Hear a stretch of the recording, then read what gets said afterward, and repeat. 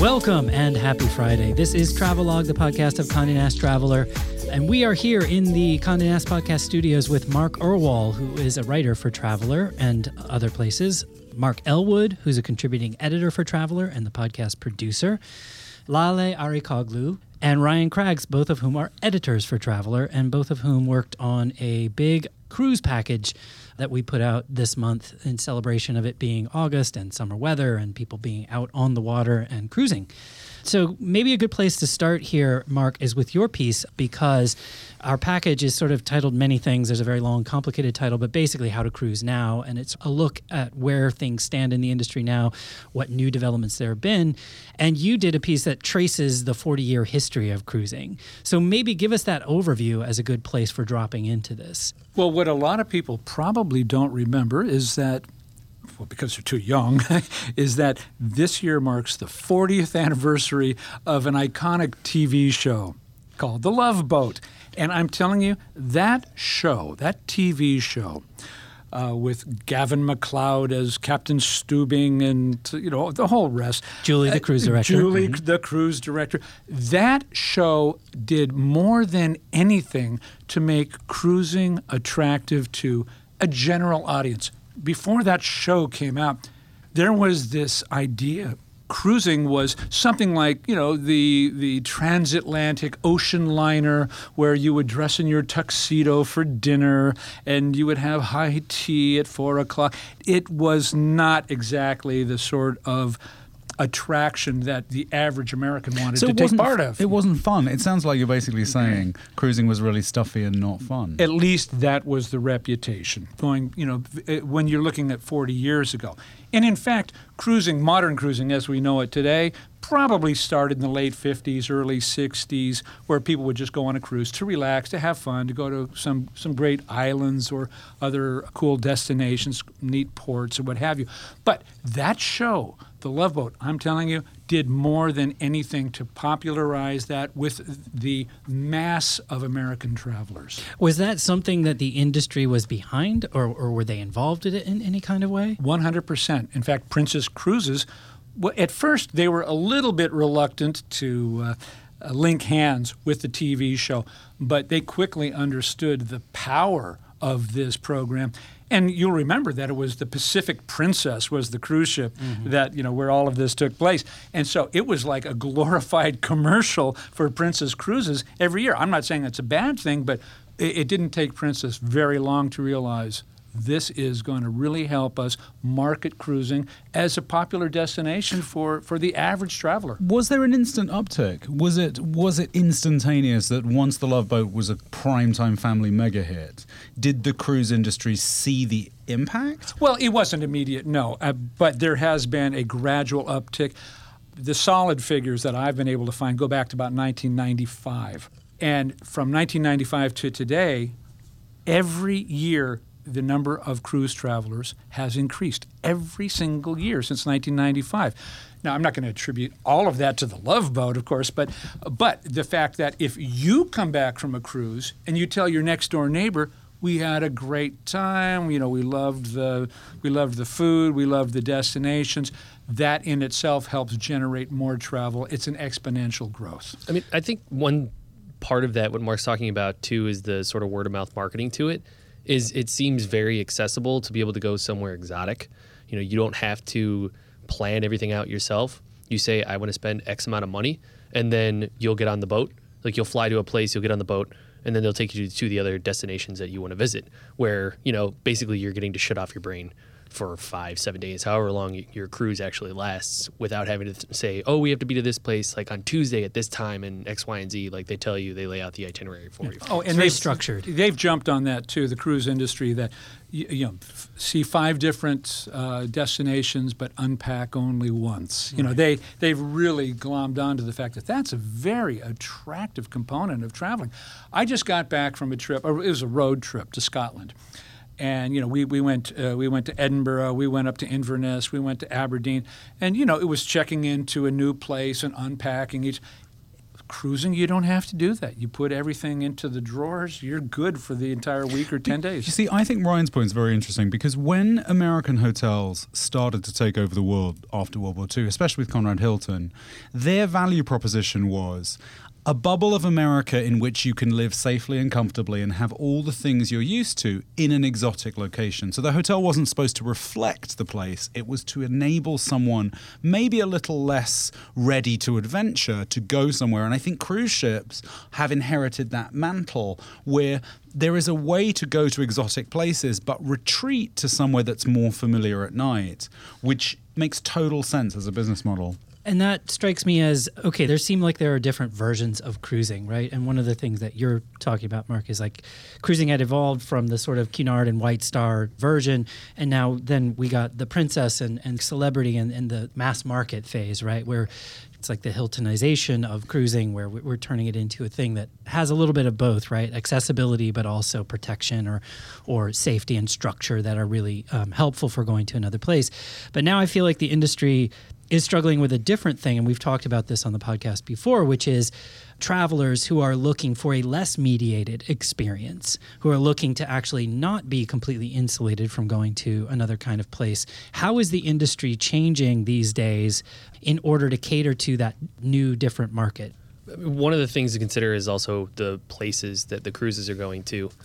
There are the traditional ports. I was reading last week that the 3 most popular cruise ports are all in Florida, but beyond that, you can probably rattle, if you work in this industry, like even for probably 10 minutes, you can figure out what the other popular cruise ports end up being, going to Barcelona and going to places like that, where it's just these Venice. these very well-known ports.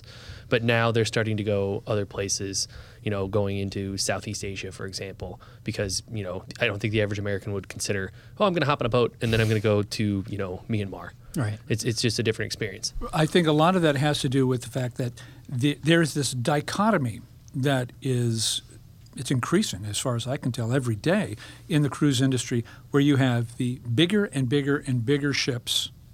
Right. Some of them have 30-foot drafts. That is, their hulls go down 30 feet below the surface. So there's a limited number of places where these ships can go. Right. And you're going to find them going to the places where cruise ships have always gone, the Mediterranean, the Caribbean, the west coast of Mexico. On the other hand, you have these very high-end, some call them 6-star cruise ships, where the number of passengers is somewhere between 400 and 1,200, as opposed to, let's say, 2,500 and 5,000. And these ships, because of their small size, just as you said, Ryan, they can go to little Vietnamese and Cambodian ports, little ports in Central America where a big cruise ship could never go. So it's almost counterintuitive that these ships that are more expensive, that are attracting the passengers who are spending lots and lots of money, are going to these more remote, adventurous destinations. Well, I think they're also being more inventive with their shore excursions as well. Right. You now have opportunities, when you're in port, a chef from the ship or someone who's local to that port will take you food shopping, and you can pick your own food to then be prepared for you when you're back on the ship. Or you'll go, I was reading about one opportunity on a particular ship where you docked and then you could go truffle hunting. And there's all these very unique experiences that I feel like travelers across the board, whether you're like an Airbnb person or you're looking for a high-end hotel or you want to go on a cruise, more and more people are wanting these unique, hard-to-find experiences, and I think cruise ships are now having to But Lolly, provide I would that. say, I love your point about that, and there's a story that I did that's part of the package about Cruising 101, and I think one of the things, if people are resistant to cruising in that sense of sort of being disembarked en masse to go and sightsee in a big bus, you can use standalone companies and pick shore excursions yourself. You do not have to take the cruise ships shore excursions. And there are companies like Shore Trips and Tours by Locals that will guarantee that you'll be back by the time your ship leaves. So there's no risk. You're not being too independent, but I think it's really good to remember you can use as much or as little as the cruise ship's resource as you want, depending on how appealing it is. Yeah, I want to throw in a caveat right there. Unless you're going on a shore excursion that is actually endorsed by the cruise ship, there is no guarantee that, No, that but if these you're companies, late, but these companies will. These companies do guarantee to be back, so that's why I would pull them out. So I would recommend Short Trips and Tours by Locals. You don't want to grab any old one, but those two companies guarantee you, or they will make it right. So it's a much safer thing to do. We'll go with a reputable Yeah, company either exactly. way. Right, Like, absolutely. don't just grab some guy off the dock and say, hey, can you show me around? But I do think that's sort of inversion, whereas on the one hand, you've got the marketing of the boat and the boat experience as a controlled, protected environment where things are structured, where the trip is planned out for you, where you don't really have to think about anything and things are taken care of, versus this sort of other way of traveling, which is to say, I actually don't want all of that. I want to be getting off the boat and going to a place. And you've seen even in the marketing, it seems like, it's less about the boat, less about being on the boat, which I think is the way it used to be. And that's what the Love Boat is all about, right? Like, it's how great the boat is. You don't go to the port, really. It's like when the Bradys went to Hawaii. It's the special occasion. It is my era. But it's the marketing of the destination, and it's the marketing of the experience that you can have in the destination. And the boat is just a nice way of getting there, to a certain extent. Well, I think speaking to the experience, that idea in itself, there's the port and shore experience, but then also the boat experience, because if cruises weren't making so much money, they wouldn't keep building bigger boats and offering all sorts of new different excursions. And a prime example is the Ritz-Carlton. They're launching their own cruise line.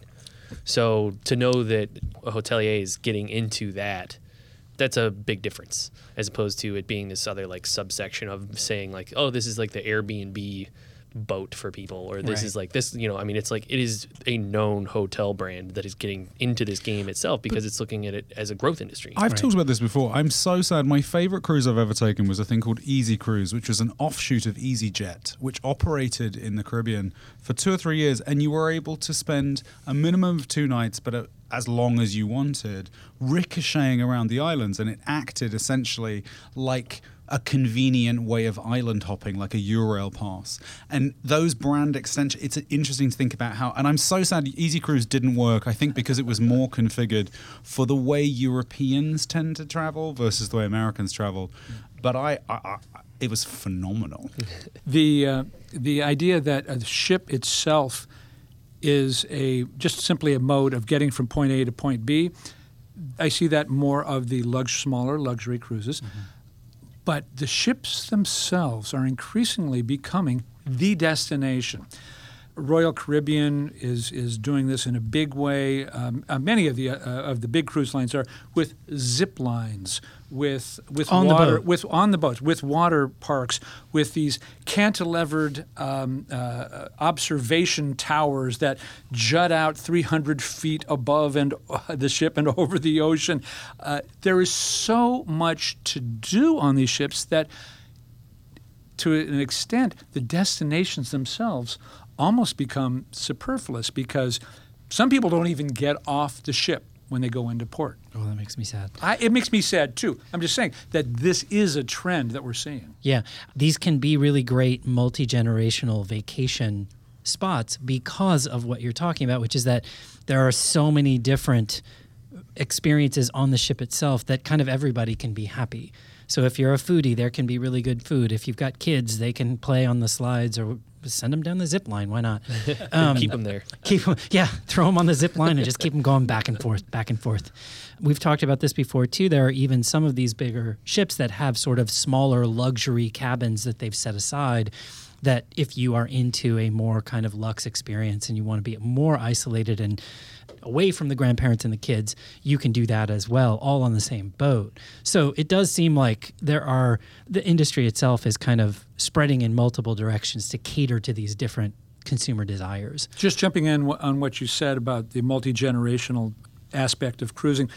Last year, we took my father-in-law, who's 90 years old. I asked him, I said, Chet, what would you like to do, that you haven't done? He goes, I'd really like to go on a cruise to Alaska. We said, seriously? You're 90 years old. This is the first time you've mentioned it? So we did. We got the whole family. It was grandkids. It was parents. It was my father-in-law. I'm telling you, it was the best way of traveling with a multi-generational group because what we did was this. We all went our own way during the daytime. But then at 5 o'clock, we would sort of all get together. The adults would have a cocktail before dinner, decide which restaurant we were going to go to, spent the rest of the night together. It was fabulous. It's a great, great option if you're traveling with a big group of family in different ages, because there's a lot of different things for those different age groups to do. Yeah, makes a lot of sense. Mark, what other advice do you have for people who are new to the cruise game? I would say it was interesting because I talked to a lot of people about kind of newbie cruising, and I love cruises. I'm completely unabashed. I love everything about them. Small, big, anything, just bring it on. My advice I would always give people is, it's easy to think when you first start cruising you should take a 3-day cruise because that's the sampler. But actually what you really need is a 7-day cruise, because you need till about day 5 to kind of click into cruise mode. So it's much better. What is cruise mode? Yes. It is the reminder that unlike your day-to-day life, your schedule is much more in your control, and you can choose whether to have anything in your schedule or nothing. And it takes you a while to realize that that's okay.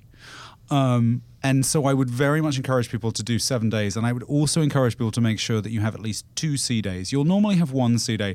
Before you take a cruise, and this is what I thought the first time before I took it, I thought, who wants to be at sea? Why would you be at sea? I thought we were supposed to go places. And actually, those sea days, at least a couple of sea days, are sometimes the most beautiful experience. And sea days are days between ports. Ports. You're doing nothing other than be on the ship. Whatever, whether it's a small or a large one, they're really amazing. And when I took the transatlantic QM2, it was just sea days because there's nothing in the way.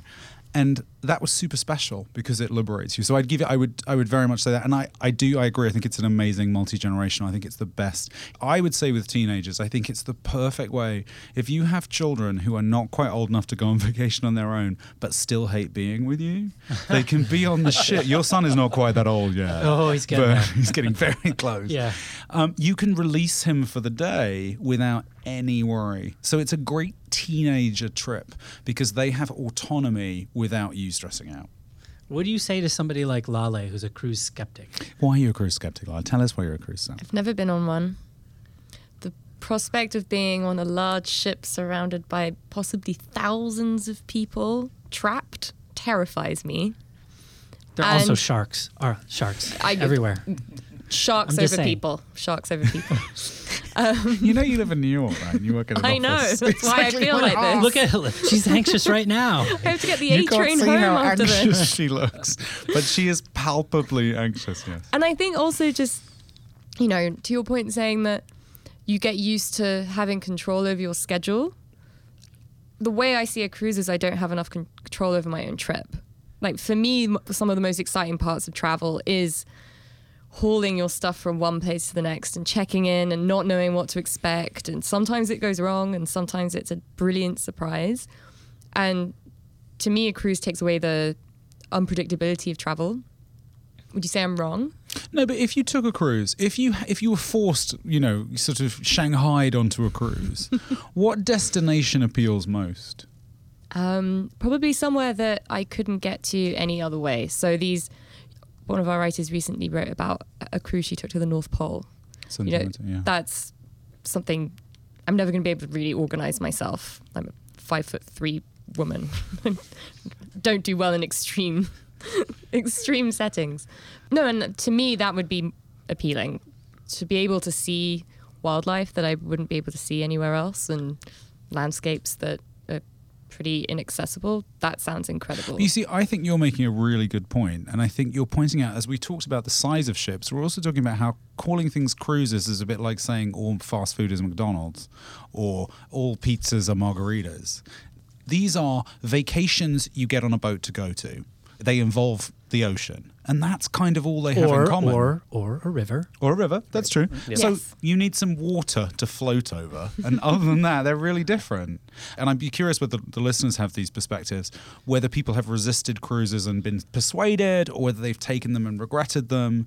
Because I think there is a sort of hesitancy before people go for the first time. The comment that I've heard most from people who are reluctant to travel is that they're afraid that they would be bored. I've also heard people say, I don't want to be out in the middle of the ocean where I have absolutely no control over what's going on. For those people, I can tell you there's something called SOLAS, the Safety of Life at Sea. It's a convention, international convention. It came about following 2 years. There's a real thing. There's a real thing. It sounds like SOLAS. Morse code. Exactly. Yes. It sounds like Mission Impossible. Safety of Life at Sea. It came about directly because of the Titanic sinking in 1912. 12. Thank you. 1912. SOLAS came about in 1914, 2 years later. And it has to do with everything to do with safety. For example, lifeboats, how many are there? Life vests, the fact that on your first day you actually have to go through a lifeboat drill. All of these things are prescribed for every passenger, every ship who is a member of this convention, which basically covers every country on Earth. The safety factor is probably not going to be, shouldn't be your number one concern. Boredom, which I would say might be number two, is also really not a factor. With the number of ports that you're going to be going to, with the amount of activities on the ship, literally you could not do everything that was scheduled for you. But let me join forces with Lale and just ask the question Back for a her off. moment. Go on, Like, back her off. well, I just like, as a person who is characterologically allergic to enforced fun. Yes. Or like, Yes. Me too, you know, me like too. Ask You, anyone I you know. said the word activities, and I was my like, yeah. spine shriveled. Yes, exactly. Exactly. But Brad, can I just say, you Yes. and I share this where I don't do classes at the gym. I don't Yeah. like wearing uniforms Yeah. because it means I have to join in. I don't like forced fun. Right. I don't like a cruise director shouting at me going, have fun now, because I Yes. will do the reverse just to prove them wrong. Yes. Agreed. And I still love cruises. Okay. So for those people, for people who Because I know, are, I mean, I'm with you. Yeah, Paul. yeah. We've talked about this before. yeah, totally.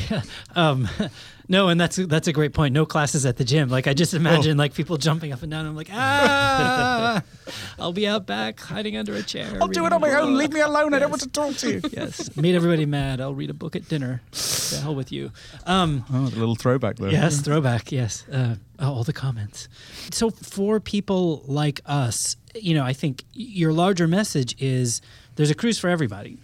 What kinds of things is the industry doing these days to cater to people who are maybe not Vegas types, not people who are going for the sort of big, fun, casino-ish, showtime kinds of things? What if you don't like 300 table dinners, you're more into a smaller place? If the hotel for you is a boutique hotel, when I go to stay in another city, I'm generally not staying at a Ritz-Carlton or a Hilton. I'm generally, no offense to those, I think those are great places, but I'm more likely to stay at a smaller hotel, that's neighborhood focused or something like that. What are the cruises for people like me? Well, I mean, let's go to food first off, okay? Yeah. Okay. Because this is obviously used to be that the big thing about cruises was how much food they give you, the Yeah. midnight buffets and Yeah. just nonstop all you can eat. That's old hat. That doesn't apply anymore. Certainly you can eat as much as you want, but that's not the emphasis. In fact, they have some of the top chefs anywhere on Earth are now creating the menus for some of the cruises. Thomas Keller of Per Se and the French Laundry in Napa. He's with Seabourn. He has his own restaurants on the ship. It's to the point where not only does he create the menus, but he actually tells the cruise ship which purveyors they have to use. I mean, he says, you got to get your ham from these guys, your cheese from those guys, your bread from And these is that guys. based on ports of call? All of the goods are shipped in or flown in. It's hugely expensive, which is one of the reasons why Seabourn is a little more expensive than, let's say, Carnival. Yeah. Jacques Pepin, Guy Fieri, Jamie Oliver, all of these guys are creating specialty restaurants, special menus for the cruise ships. Now, you don't have to go to them if you don't want to, but the fact is that if you want a more individualized approach to how you're going to be eating your meals every day, it's there for you. So that's just one of the things for people who want a little more individualized approach to cruising. And may I make a suggestion that's even more about not having to participate? Yes. Because this appeals to me. Yes. A lot of the cruise ships have cruise ships within the cruise ship. So the Yacht Club on MSC or the Haven on Norwegian, where you are essentially in a VIP room, which I love. I just love the idea of being in a VIP room, let alone the fact that it also means I don't have to interact with people. And you can use some of the assets of the ship, but you are also having a little bit of a sanctuary. And I think that's the best of both worlds. Sign me up. All right, I'm going to go in the opposite direction. I loved the cruise on the Seabourn that I just recently did, and they had something called the Retreat, which is on the top deck. And you have your own little cabana. There's a little pool up there. I got a massage up there. I mean, it was very comfortable, but there were only 3 other cabanas full.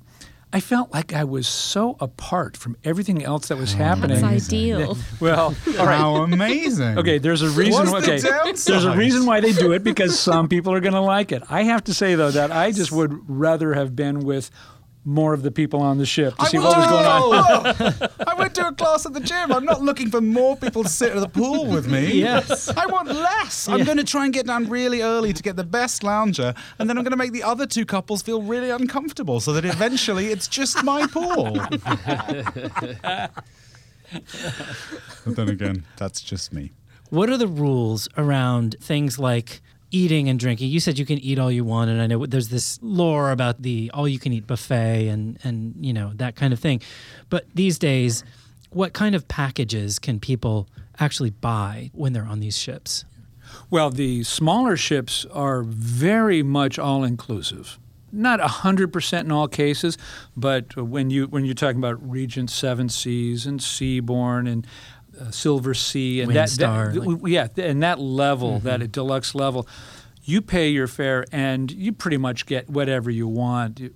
Open bar, in some cases the shore excursions are included. If you want to go to a specialty restaurant on the ship, it's included. When you go to the more mass market cruise ships, the larger ones, for Princess and NCL and Royal Caribbean, all good lines. I'm not saying anything negative about it. But there you're going to be paying your fare for, you're going to get your cabin. Right. And if you want something more than that, for example, you could buy a drinks package, let's put it that way, where all your booze would be covered for an extra, $200, $250, whatever it is, for the week long.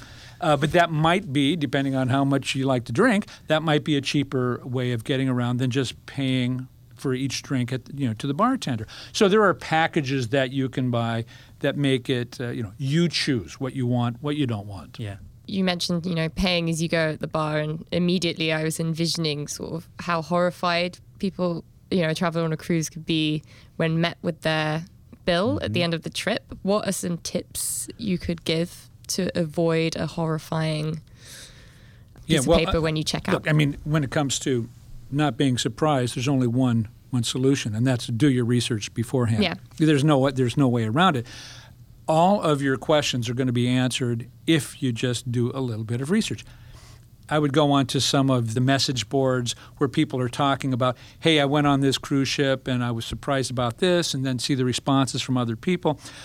The fact is, though, most of the costs of a cruise ship are pretty well laid out for you by the cruise line. The last thing the cruise line wants is to have an upset passenger at the end of a cruise saying, I didn't know I was going to be charged for that. I didn't know this was that much. That's not good for anybody. You're going to have all of the charges pretty much laid out for you. There are some things that are under your own discretion, like tipping, for example. Who do you tip? How much do you tip? Most cruise lines will have a section on their website that says, well, most people will give this person $5 a day, or $10 or whatever it may be.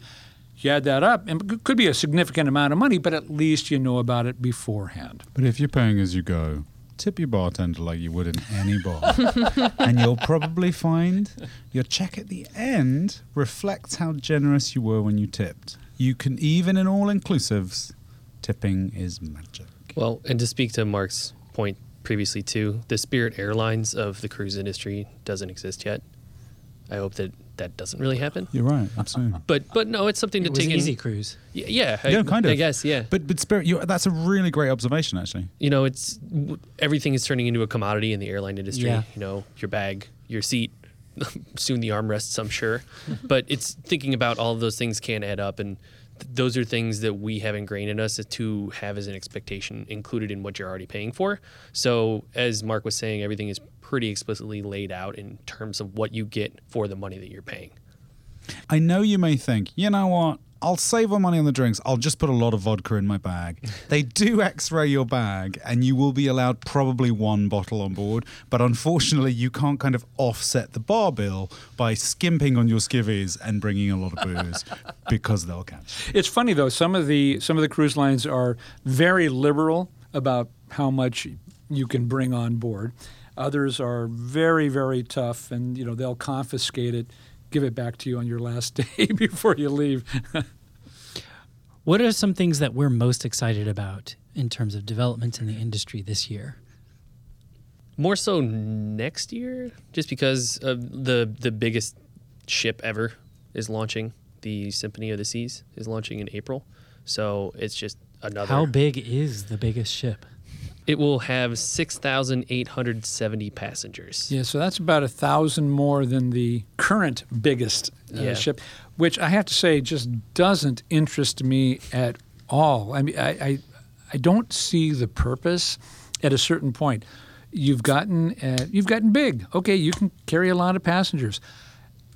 If you're offering them something more that they couldn't get on a smaller ship simply because of the increased size, okay, let's emphasize that there's more to do. There are more restaurants, there are more activities, there are more swimming pools. It has 3 zip lines instead of 1. 3 zip lines 3 instead children, of 1. 3 zip lines. But this trend of just simply putting out bigger and bigger ships for its own sake, I'm at a loss as to see what the attraction is. Well, for them, it's an economy of scale, right?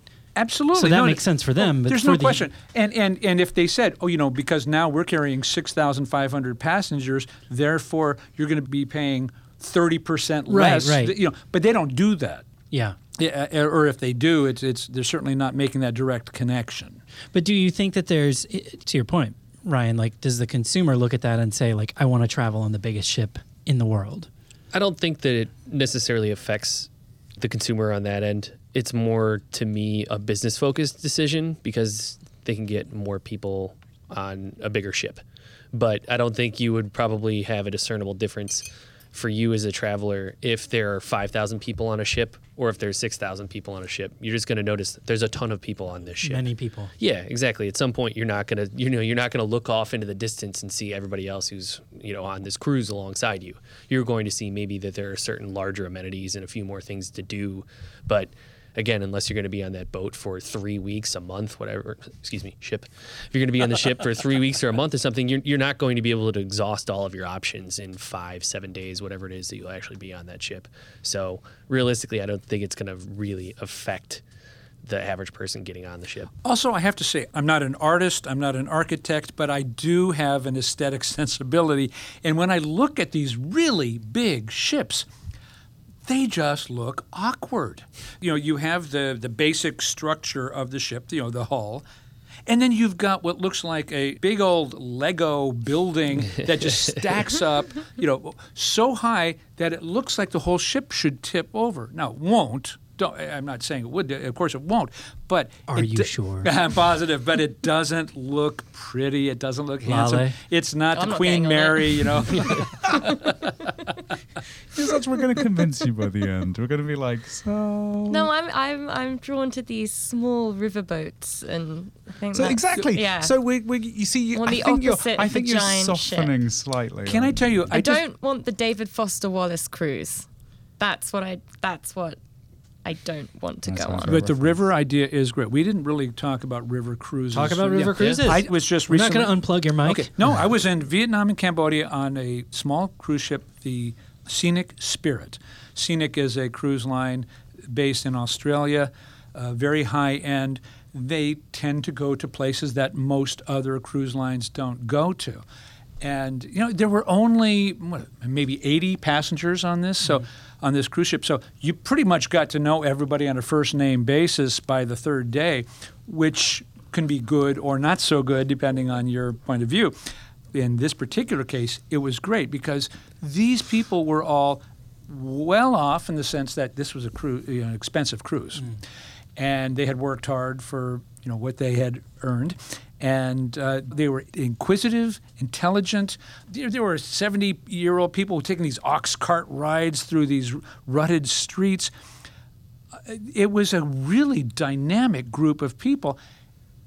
And you can't go there on a big, 500 or 1,000 passenger cruise ship. So these river cruises are something really, really special, especially when you get out into the hinterlands, like in South America, in Southeast Asia, in Africa. There's even one that goes on the Chobe River where you can do a sort of a river safari, which is crazy, But there's a lot more than just going to the Caribbean on a cruise ship. But I would also say one of the big ship stuff that I think is having been on plenty of big ships, which I love, one of the biggest problems when you travel is finding each other because it's so large and cell phone service is very spotty.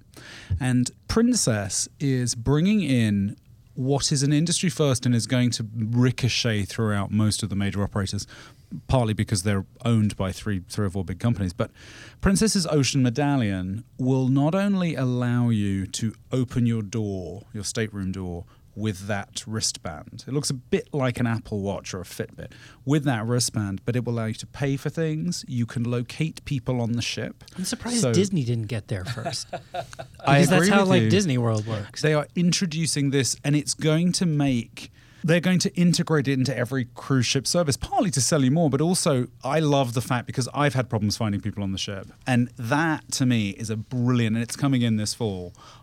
Those kind of things I think are super clever, and I'm curious to see how other lines innovate in the way they use them. Do they have apps for ships in the way, again, I'm just jumping off the Disney World idea, right? Like you go to Disney World these days and there's an app that will tell you what the wait times are at all the different rides. They'll tell you where to find food. They'll tell you all these sort of things about the park. But it occurs to me that navigating a ship like of the size that you're talking about, there could be similar questions that you might want to answer. Is there a table that I can get at that restaurant? Is now a good time to go to the bar? Can I go to the dance thing or whatever? I don't know about you guys. I mean, none of the apps I've seen have been quite there yet. They're all trying to use an app on your phone to turn your smartphone into a useful component. But none of the ones I've seen have managed to say, oh, the wait at that restaurant's 20 minutes, give you meaningful information. They're really just trying to sell you, oh, you should sign up for this excursion. And I don't think that is necessarily a value add. Yeah. It also depends on where you're traveling, because in some places the Wi-Fi is simply not going to be strong enough to power these apps. When I was in Vietnam and Cambodia on this scenic cruise, I could get to a web page, but for example, I couldn't download something. I couldn't send pictures to Instagram. It was simply that weak. That weak? Yeah, it was that weak. So I didn't care that much, but to have that kind of weakness in your Wi-Fi and to power an app. So it's going to depend on where you're traveling as well as the advancement of the actual technology. You would think at some point they couldn't build bigger ships. I don't know when that day is going to come. Yeah. But, it is in some ways a bit of an arms race. It's not necessarily just about making the ships themselves bigger. How many other superlatives end up being left of things that you can improve, on the ships themselves? Like MSC is doing this 119-day cruise that they're launching in like 18 months, which is just crazy. It's 4 months and it goes to something like 32 different countries, which I just couldn't even begin to imagine that. But again, you're just thinking in terms of the superlatives, like what can they do in terms of the itinerary? What can they do in terms of the size of the ship itself? But remember, and it's worth remembering, if you are someone who's looking to cruise with peers, in general, cruises that are over 2 weeks long tend to be for people who have less pressure on their vacation days. If you can go for 4 months, that is an understatement. If you can go for 4 months, you will normally be traveling with an older traveler. Yeah. So anything below 2 weeks has an ability to be a sort of prime time family, a younger traveler. Over 2 weeks, it is a totally lovely experience, but remember that's sort of the demarcation point, and it pivots from a sort of a Silver Surfer over 2 weeks to more of a sort of family traveler. Yeah, if you're going for 3 days in March into the Caribbean, you should probably know what kind of thing you're getting yourself into. Have you been on that cruise? I have not. You said that with a sort of No, slightly guilty look. but I did go to college. What else are we excited? Maybe not on the superlative side. Are there any innovations that are really intriguing or that we're looking forward to trying out? Well, this is not brand new, but the cruise cabins for single travelers. Because, as Mark Elwood pointed out, sometimes you would actually have to pay more money as a single traveler than you would if you were paying half of a two-person cabin fare. For example, they would charge you a 75% supplement as a single traveler. That's because you're taking up the room for two people, but there's only one fare. But a lot of cruise lines, I think NCL was the first one, I believe. I may have that wrong, but I believe they were the first ones to come out with these cabins. They're slightly smaller than a two-person cabin, but nonetheless, you're only paying half the price of the two-person cabin, so it becomes affordable. And they have tables at the restaurants for single travelers. They have events, meet and greets, and what have you for single travelers. So it's actually... You get a little mingling action well, going on you there? know, Like that And those of you who haven't listened to the Solo Travel just podcast, Tinder work on the... that Brad and I did, as Brad was talking about you wearing the cape of Elizabeth Gilbert, we talked about right. The single cabins, and please listen to that in kind of concert to this, and it'll give you a little different perspective. Yeah, I mean, look, if you want to pay more as a single traveler to have a double cabin, go ahead. But at least it's an option. I think that's one of the nice things about cruising more and more is that you're given options. So this isn't an innovation, but it's a cruise trend that I feel like we should talk about, which is Cuba. Uh-huh. You know, after travel restrictions were eased, all these cruise lines signed up to start going there. And now the future of how we can travel to Cuba from the States is a little hazier again. What does this mean? Are they going to keep taking travelers there? And have the cruise lines adjusted? Have they announced anything in terms of how their itineraries will be impacted, or did you get any information from them? Not that I'm aware of. I mean, I don't know, Ryan. I don't think it's been decided yet, right? It seems very up in the air. It is very up in the air. There are still some cruise lines that are saying, you join us in Florida, we'll take you over to Cuba. Yep. And you say to yourself, really? How are you going to do that in this current political environment? I'm not sure. There is no clear-cut sense of how you as a traveler are going to be able to do this or not. And I think that's a problem that the CLIA is, by the way, we haven't mentioned CLIA. Cruise Lines International Association is the umbrella organization that most of the major cruise lines belong to. They do all of the marketing, all of the public relations for cruising in general. I would love to see them come out and either take a stance on the current political climate or, at the very least, make it well known. I mean, look, we're all journalists in this room. Nobody's come to me and said, or apparently to anybody else in this room, about here is the current status on what it's like to cruise or not to cruise to Cuba. This has been the problem with Cuba for the last 2 or 3 years, right? It's been changing a lot since 2010 it was. And, I don't think there's a definitive answer. It's been difficult to get definitive travel information for Cuba for a long time. We've done a podcast about traveling to Cuba. It's now maybe out of date. We don't really know. I think for the individual traveler, I think there are a couple things. One is do your research because it is changing frequently, and the administration could come out with new rules or new regulations, or they could enforce rules and regulations that are in place now but that are mostly not enforced, which is one of the things that we talked about. The other thing that I think is true is that there's pressure from the other direction too, which is mostly not spoken about and mostly not really even considered. It's not part of the dialogue. The pressure that those cruise ships put on Havana when they pull into the harbor, which, again, nobody's going to talk about. Havana, Cuba is just sort of dealing with that because that's the trajectory that they're on. But I think I said this before, if you go and you visit Havana and you see those giant ships right down in the old part of the city, disgorging tons and tons of people, there are thousands of people kind of rolling off those ships into a city that really is not prepared from an infrastructure perspective to have that many people doing that many things in that old part of town that it has not been fully restored and restructured. The process of restoration is in progress. They need the money from the travelers in order to complete that. So there's this sort of I was going to race. say, if there are any travel specialists listening who've dug much deeper into this, please tweet at us. Tell us what's going on. If any of you are looking into buying trips to Cuba, let us know what you're finding. Or if you've had that experience of taking a cruise to Cuba, would you do it again? Because none of us have done that cruise. The last time you went, Brad, you didn't cruise. No. I'd be really curious to have some listeners give us their feedback. Yeah. Yeah, no, it's a great topic because this scenario can play out not just in Cuba, but in hundreds of port cities around the world. they don't necessarily have the infrastructure in place to support 5 ships coming in every day with 1,000, 5,000 people coming off these ships, what have you. And yet they make so much money in the short term that the long-term drawbacks to this are sort of shunted aside. As responsible travelers, it's something, certainly I feel this, I'm sure everyone in this room feels this, that we're going into this little tiny port. Do these people, are they doing something specifically for us that they wouldn't do normally, and how does that disrupt their lives for better or worse? I don't know. Being a responsible traveler carries a lot of weight on our shoulders. Yeah. We know that. Yeah. But it's something that the cruise industry, I think, probably if there was anything that they could do to make themselves a little more proactive, this would be one of them.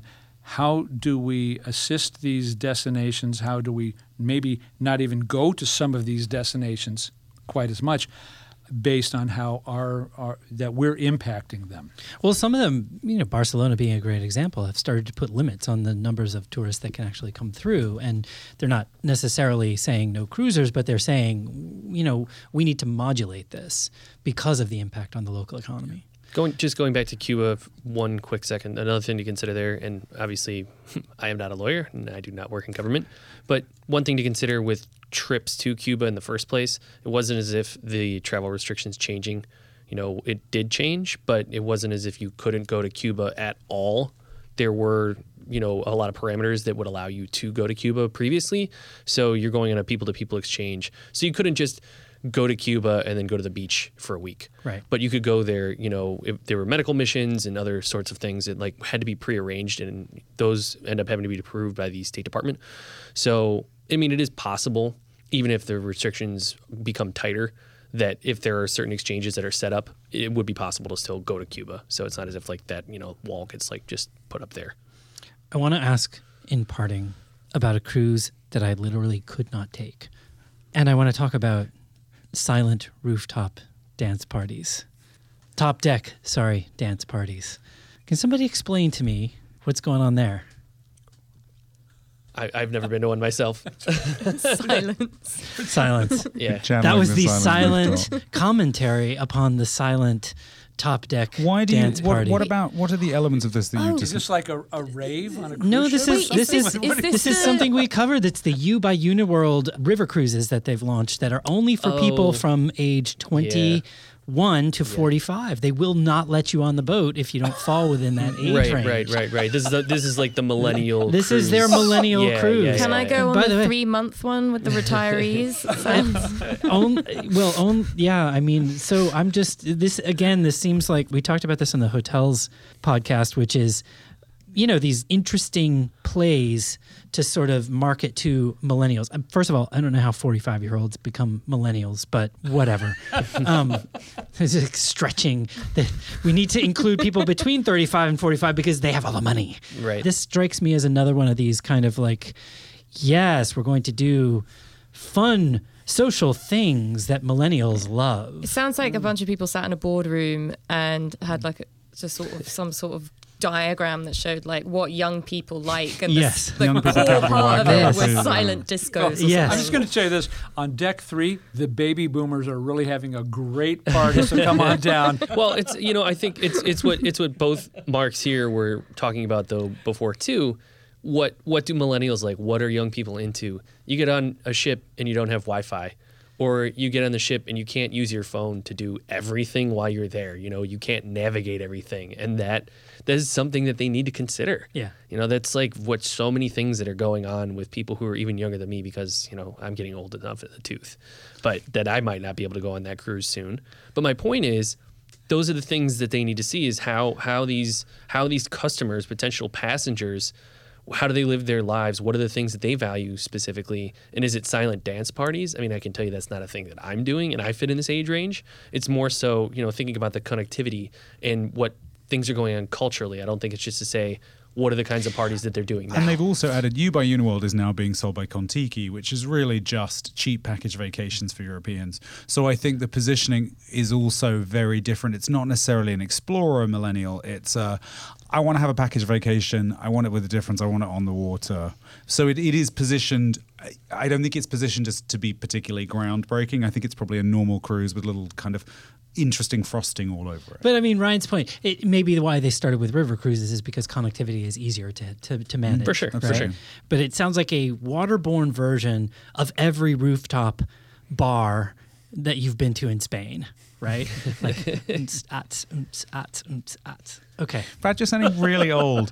Anyone who hasn't I'm seen really you not is really now old. picturing you as like 75. But I have the voice and of a you always say 13-year-old. we're the same age. So for the record, I don't- neither of us is 75. No, but I would be not allowed on this boat by a small margin. I would hate to end this podcast on that note because the fact is, What, silent rooftop dance no, party? because cruising is I have probably done, I guess, about 25 cruises, maybe about 7 or 8 different bodies of water around the world, and it is a fabulous way of exploring some of the hidden corners of the world that you would never see otherwise. So you don't have to worry about the midnight buffet or the ice cream machines or the top deck dancing or what have disco, whatever it is. This presents an option for you to see some parts of the world that you might never see otherwise in relative comfort at a price that isn't too bad at all. In fact, maybe it's better than doing it on your own. Lale, you convinced? I mean, that part convinces me. if you can find something that gives me that and like none of the other stuff, but maybe like that James Beard food collection that's launched. So can we not get listeners to tweet suggestions to Lale of where they would send her, Yes, what please. cruise ships that she should try, and then we'll send you on that cruise ship and you can report back. Great. Yeah. Content budget. Just one. Just one. Okay. Thanks to all of you for participating today. Don't forget to subscribe to the podcast. We are on iTunes. We are on SoundCloud. Visit us at cntraveler.com. And you can read all of these stories that we've been talking about at cntraveler.com/how-to-cruise-now with hyphens instead of spaces, because that's how we do it on the internet. We are also at Condé Nast Traveler on Facebook and YouTube, and CN Traveler on Instagram, Twitter, and Snapchat. And please do tweet at us. There's been lively Twitter activity, lively reviews activity, lots of people with lots of feels about the things that we've been talking about. Solo travel got a lot of reaction from people, which was fun. And we love it. Even if you hate what we're doing, tell us why we could do it better. Yeah. It's okay to find us irritating, as some people have. Yes. Right. Bring the hate. If you think I suck, that's fine. Just tell me. Just tell me. Yeah.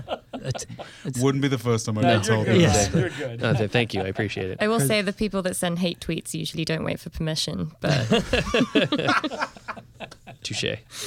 But if you were hanging on to that hate tweet, just waiting for us to say it's okay, go ahead and send that hate tweet.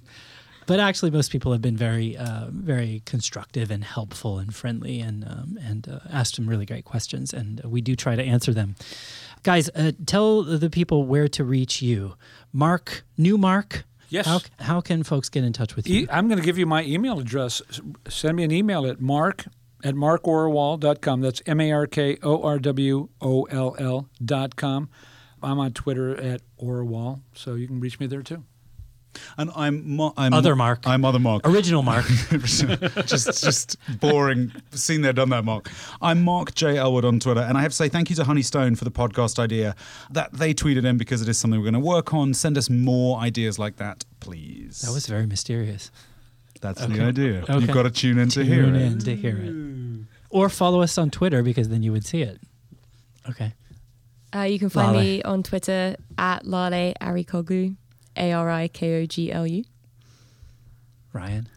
You can also find me on Twitter at Ryan R. Craigs. And I am at Bradrick. Have a great weekend, everyone. Thanks for tuning in.